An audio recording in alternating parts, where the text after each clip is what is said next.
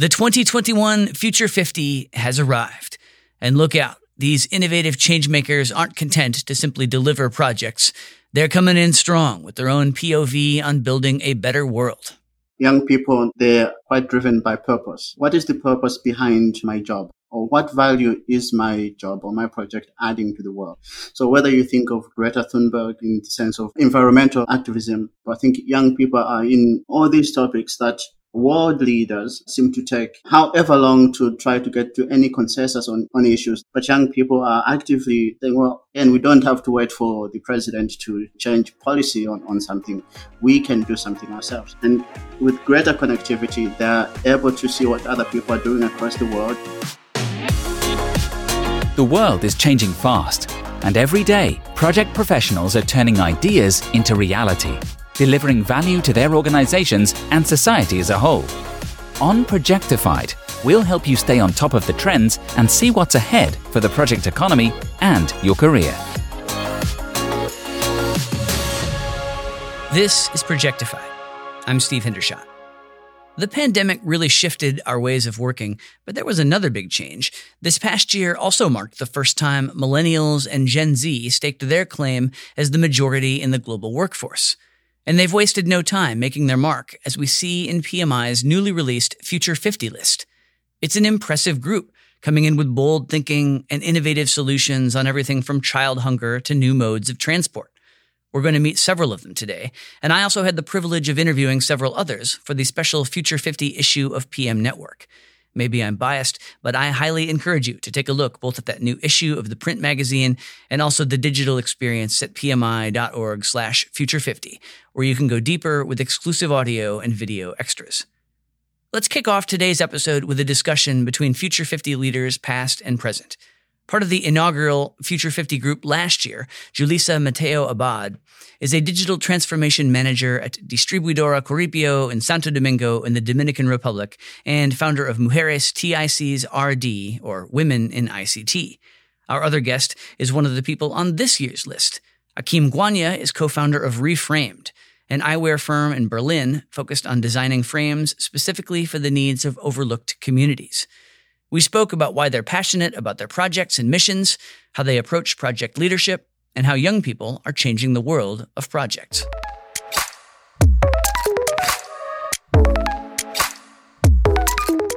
You both have some really interesting projects going on, so let's begin with why you're doing what you're doing.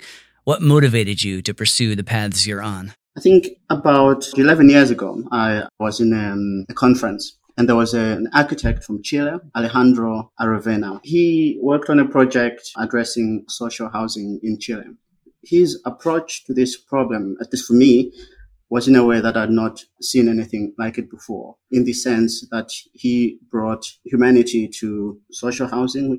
While I was sitting in the audience and I was thinking of myself as a designer, what impact does my design practice have in the world? And at the time, I was a jewelry design student. And I think that for me was the moment where I realized that I wanted to use my practice to sort of make a difference. And so that is essentially why I do, I guess, what I'm doing now.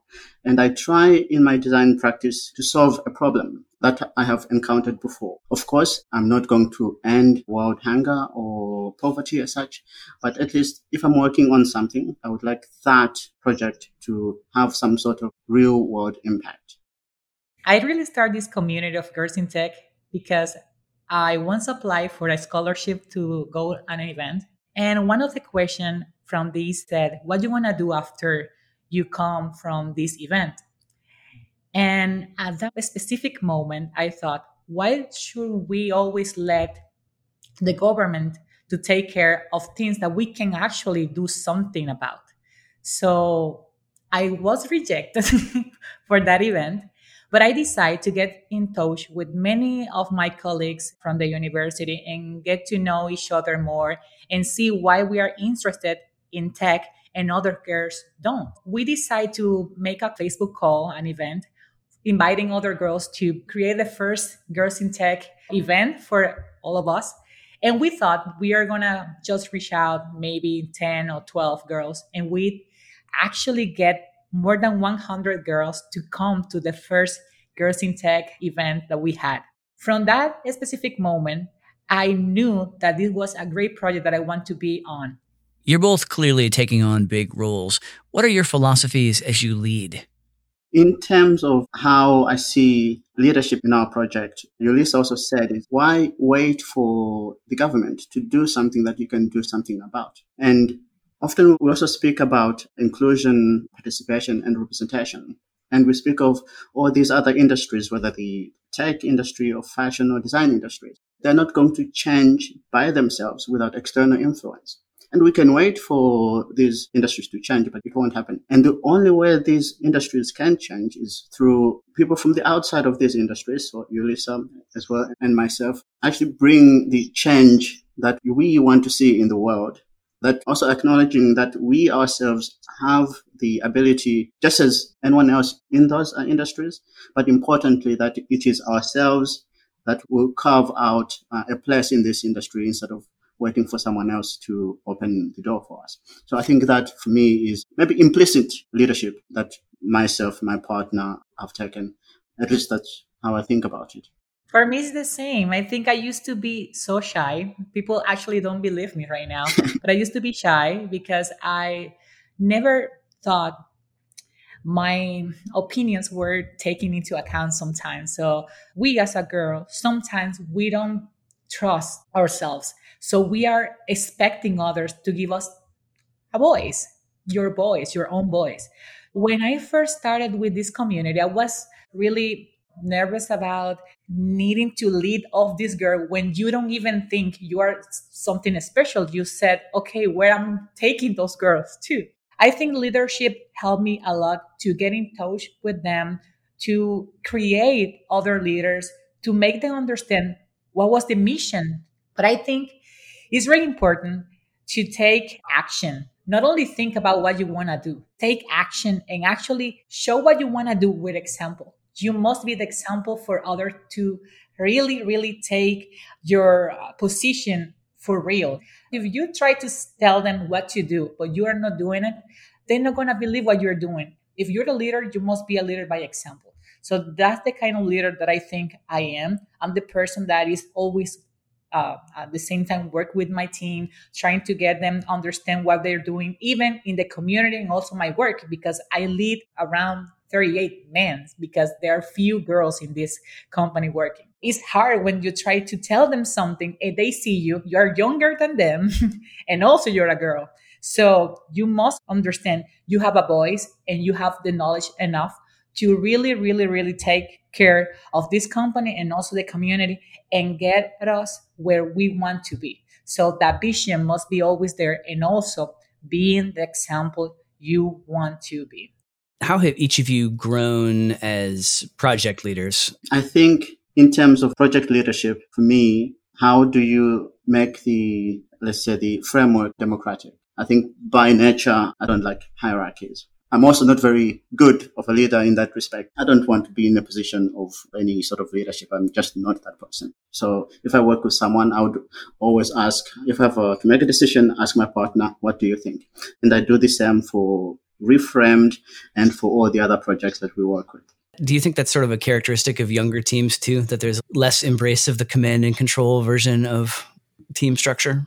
No, definitely. For young people, it's easier to communicate better because we come from this kind of leadership where people is telling you what to do in the projects where this is exactly what we expect. You were just somebody creating what was on other people's head. But now we got this collaboration where young people can bring freshness, I think, for what we are doing. Because sometimes we actually know how to do something, or they are always on YouTube or seeing new ways to develop what we are doing. I've been in the software industry for around 10 years.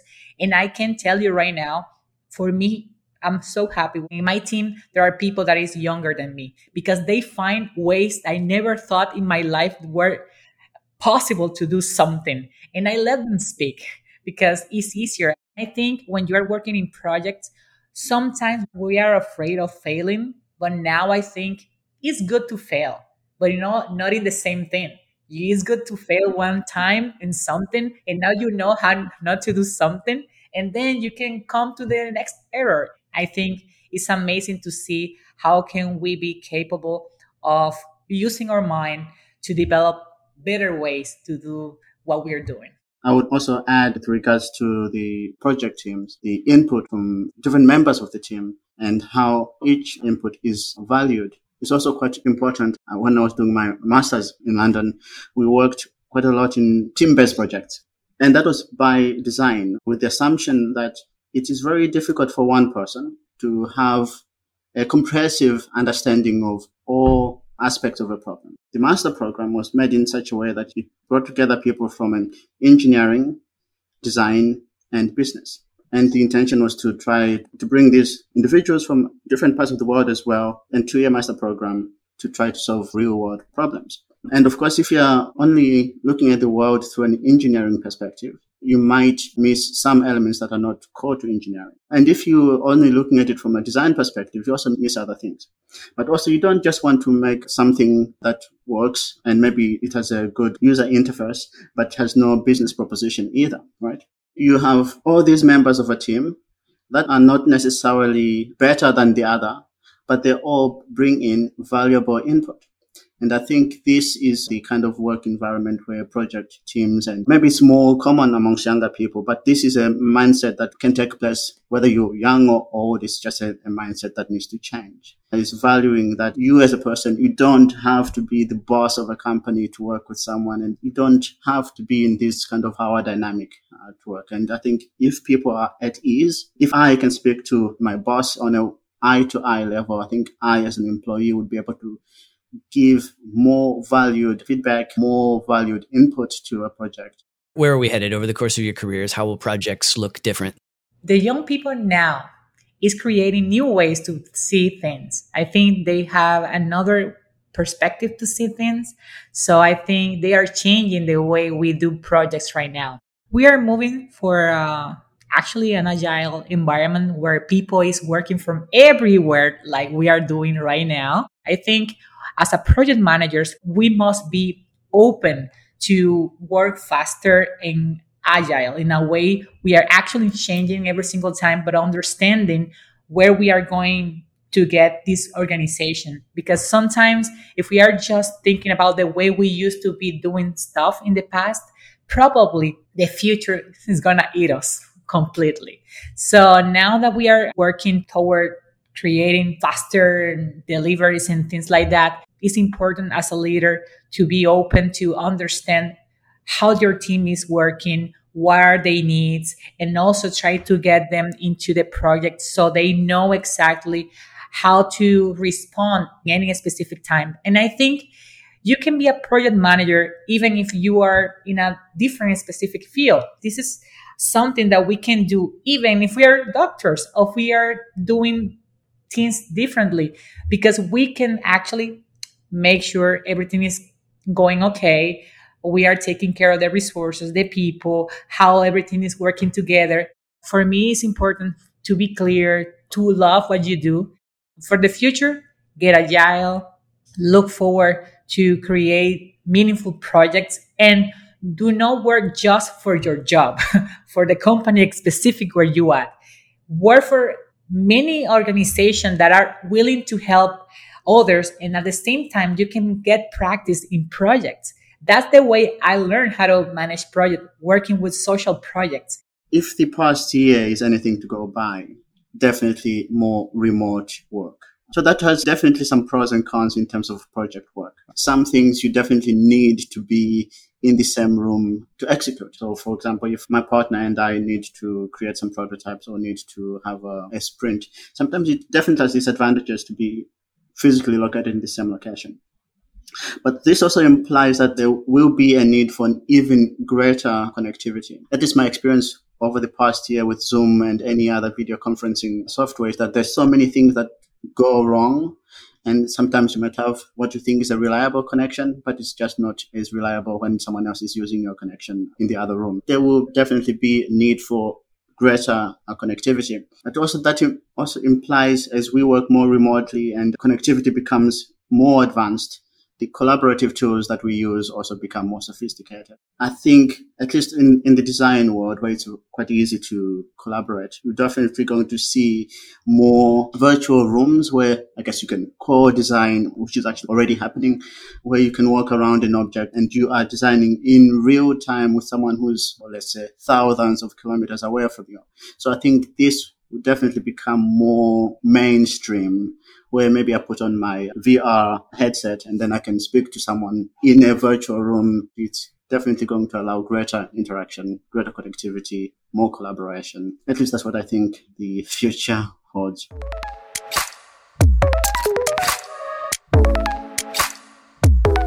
It's clear that young people are already making a powerful impact on the world of projects, and some of them haven't even officially entered the workforce yet. Gitanjali Rao is a 15-year-old project leader from Highlands Ranch, Colorado, in the U.S., who is inventing devices, building apps, and inspiring problem solvers of all ages. She spoke to Projectified correspondent Sarah Feister-Gale about her journey.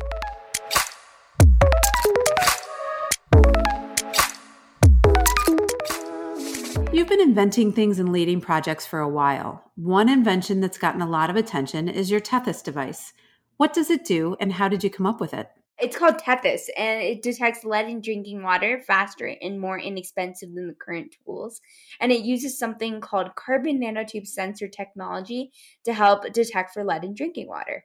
I actually heard about, the work of nanotube sensors on MIT's page, where they were using it to help detect for hazardous gases in the air. And I put that back into my work and decided to use carbon nanotube sensors to detect lead in drinking water. Even though it was, a little bit difficult in the beginning, after doing a lot of courses, after reading through a lot of papers, it soon became instinct to me to, want to learn more and read about ideas like this. You have these grand ideas, right? But actually implementing them, getting the money and the materials and the understanding to put it all together is a big challenge.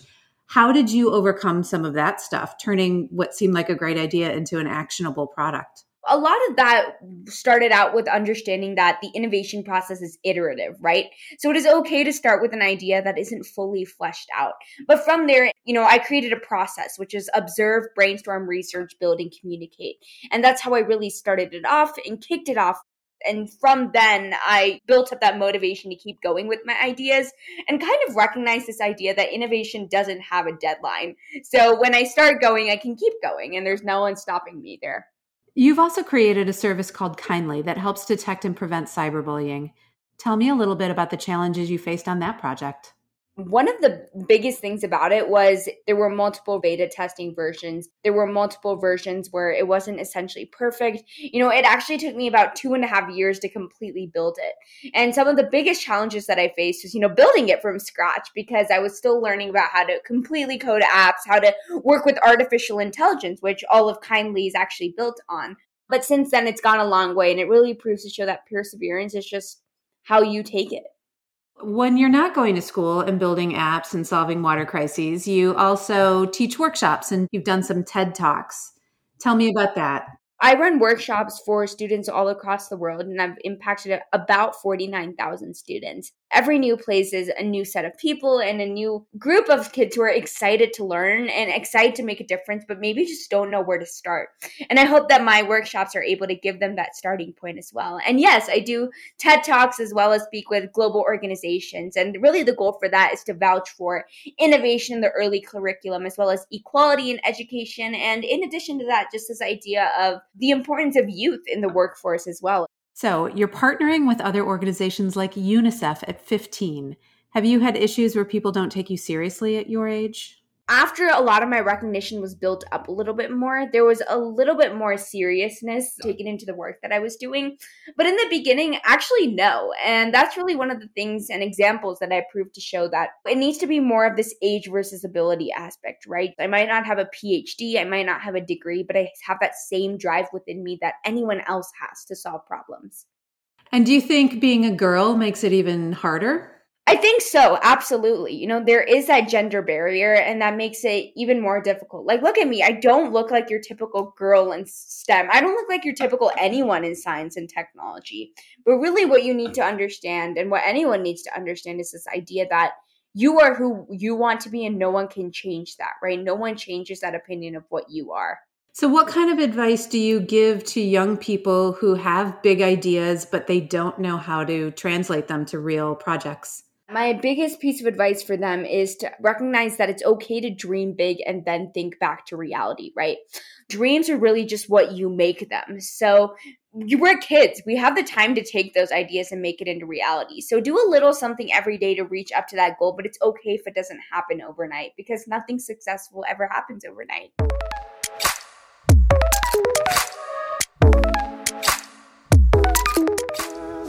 The conversations we've had today make it pretty clear that the future is in good hands, and this was just a sampling.